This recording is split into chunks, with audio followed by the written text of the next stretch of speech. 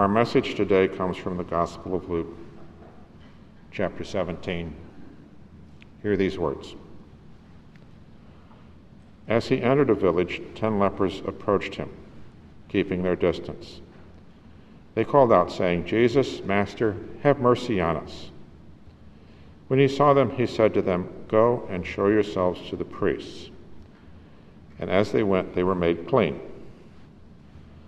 Then one of them, when he saw that he was healed, turned back, praising God with a loud voice. He prostrated himself at Jesus' feet and thanked him. And he was a Samaritan. This is the word of God for the people of God. Thanks, David. You know, it's funny, the Bible is one of these great books where you read things and you read them and everything's something always new. I just caught something, I've read this passage a number of times, it says that they kept their distance, and I was like, that's funny. You know, the lepers, they were like originally all about social distancing, and they made it really popular, and now we're just catching on to what they did. Anyways, today we're talking about 3 kinds of healing, and we are sitting with this passage from the Gospel of Luke.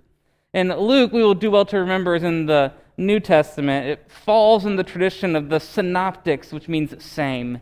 Matthew, Mark, Luke. John stands alone by itself, and Luke is the first half of a 2-parter. It's followed up by the book of Acts. And we know that Luke, through its complication of grammar and its structure, was written by a guy who was probably a physician. So this guy knows what he's talking about in his day and age, and he comes upon this particular passage that is unique to Luke. Can't find it in the other Gospels, and here it is as he's talking about the lepers.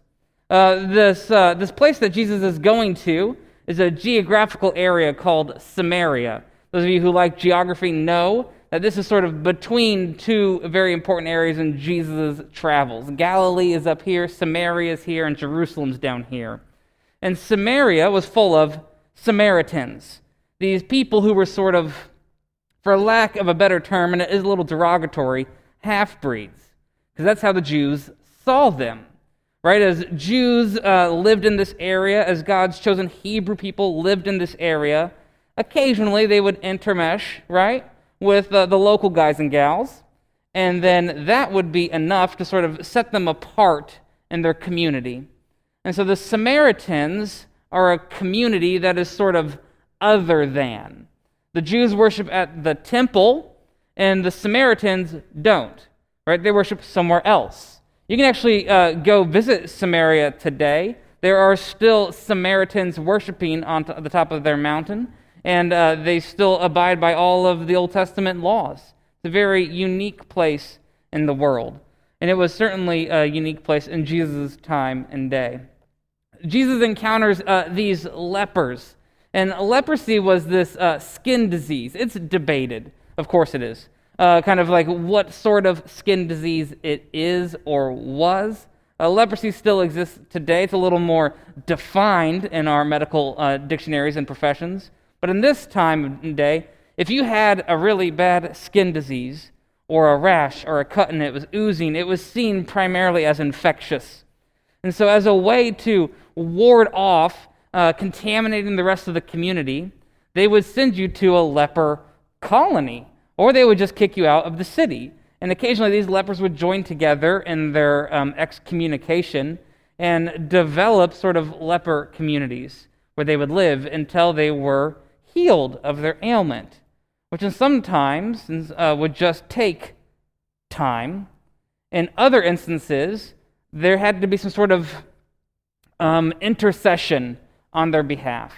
And there were laws in the Old Testament to sort of re-engage the lepers. If you believed that your leprosy had been abated and healed, you would have to go to the priest and say, "Can you clear me for worship?" Right? That's the same as, I guess, getting your head scanned when you go into, your doctor, right? "Can you clear me?" And so they would go to the priest and say, "Am I good?" And so in our story, right, there are 10 lepers, and they are all healed. And Jesus says, "Go see the priest," which makes sense, right? Because they need to be cleared by the priest to be readmitted into society. Their COVID test is going to come back negative. And so they have to come back in, right? They have to go see the priest. What I find so fascinating about this passage is that there were how many lepers? 10. And how many say, thanks, Jesus? 1. What do the other 9 do? It's just an interesting piece of the puzzle. I wish I could sort of pull them aside and examine their heart and say, tell me what it's like to be healed. And they might say, well, it's great. I love it. And I say, well, who did it? And they might be like, well, I don't know. Or, it's just interesting. One of them knows. They come back and they say, thank you, God. Thank you, Jesus. And then Jesus says, your faith has made you well. We're going to get into that here in a little bit, what that term encapsulates, what it sort of means, because it's sort of tricky. But there are sort of 3 ways to look at healing, I think, in this day and age. There's 3 ways that I want to kind of talk about to give you some language around as you engage folks in the coming weeks. No doubt you've seen the news, and COVID cases are on the rise, and we're going to have to be dealing with this pandemic for a while. And so what does it mean to ask for healing? What does it mean to ask for physical healing from a disease? These lepers certainly knew what that was like. What does it mean to ask for healing for emotional distress and other sorts of healing that needs to happen? We're going to talk a little bit about that today. But I want to talk about 3 ways that God heals. 3 ways. The first is the miracle. All right, this is the grand slam, out of the ballpark, Hail Mary, it's gone, it's out of here, no one saw it coming, and it happened. The miracle. That's the first. Sadly, this side of the eschaton, it's the most rare, right? It's like we don't encounter that a whole lot. When you do, it leaves you sort of at a loss for words. You sort of go, I don't know. I guess they're healed. And that's it. That's the miracle. The second one is that we pray for healing through doctors, through counseling, through medicine, through our current practices, all those things. The second sort of healing that God brings. And the third, if you're taking notes, is the wholeness that God brings over time as God reconciles all of creation back to God's self. All right, I'll say those 3 again, just so we can, that's the framework we're working with today. The first one is the miracle, the out-of-the-ballpark home run. The second one is through healing through medicine and doctors and nurses and hospitals. And the third is the wholeness that God brings over time.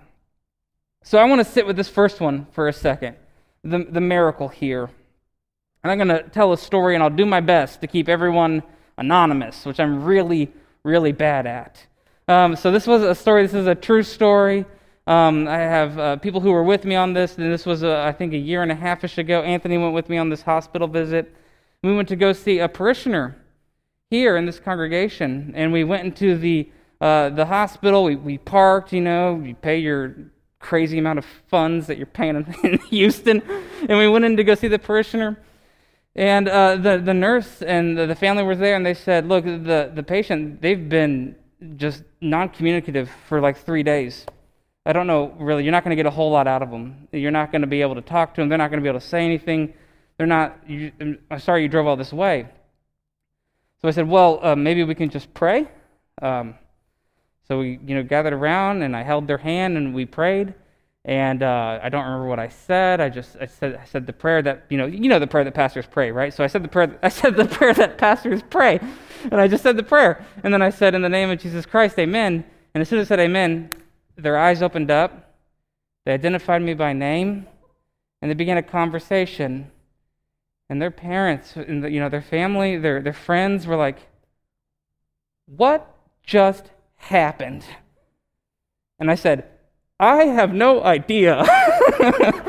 I don't know. Like, that was the out-of-the-ballpark miracle. Friends, I've been a Christian. I grew up in a Christian home. I've been a Christian all my life. I'm 35 years old, and that's only happened to me once. And I've said those prayers before at countless bedsides, and it's only happened once. But that's the out-of-the-ballpark miracle. And I believe we serve a God who is powerful enough and still works miracles today. And that is amazing, beautiful stuff. I hear stories from my friends who are pastors who have a parishioner who's struggling with this, or a parishioner who's addicted to this, or a parishioner who can't get over this hurt or pain in their life, or whatever it might be. And then before they know it, truly, God works a miracle, and they are relieved of it. And there is no explanation. The 10 lepers, one is just, maybe sees the glimpse of it, right? And they come back to Jesus and say, "It is a miracle what you have done." The other 9 are healed, and it's still a miracle and beautiful. But this leaves a tension for me. And I'm seeing it in some of you. I know it leaves a tension for you because I've been there. Because I've prayed that same stupid prayer, and they were not healed. Right? So that brings me to this point over here. Sometimes I've gone to the room where the patient was completely incapable of talking back, and they were incapacitated, and they were in a coma, or they didn't know what was going to happen to them. And I prayed the prayer, and there was no healing, which left me sort of in this middle ground, saying like, "Oh, did I say the prayer wrong? Did I do the wrong thing? Did I not shake the hand the right way? I don't know. Like, why was there not healing instantaneously? Why was there not this miracle that I prayed for?" And it's because healing takes time. Sometimes. It takes time. And so I sort of sit at the feet and I say, "God, you are the great physician. All healing comes from you." And so, Lord, I pray that you would work through medicine. I pray that you would work through counselors. I pray that you would work through our hospitals, our doctors, and our nurses, our mental health professionals, whoever it is that brings healing.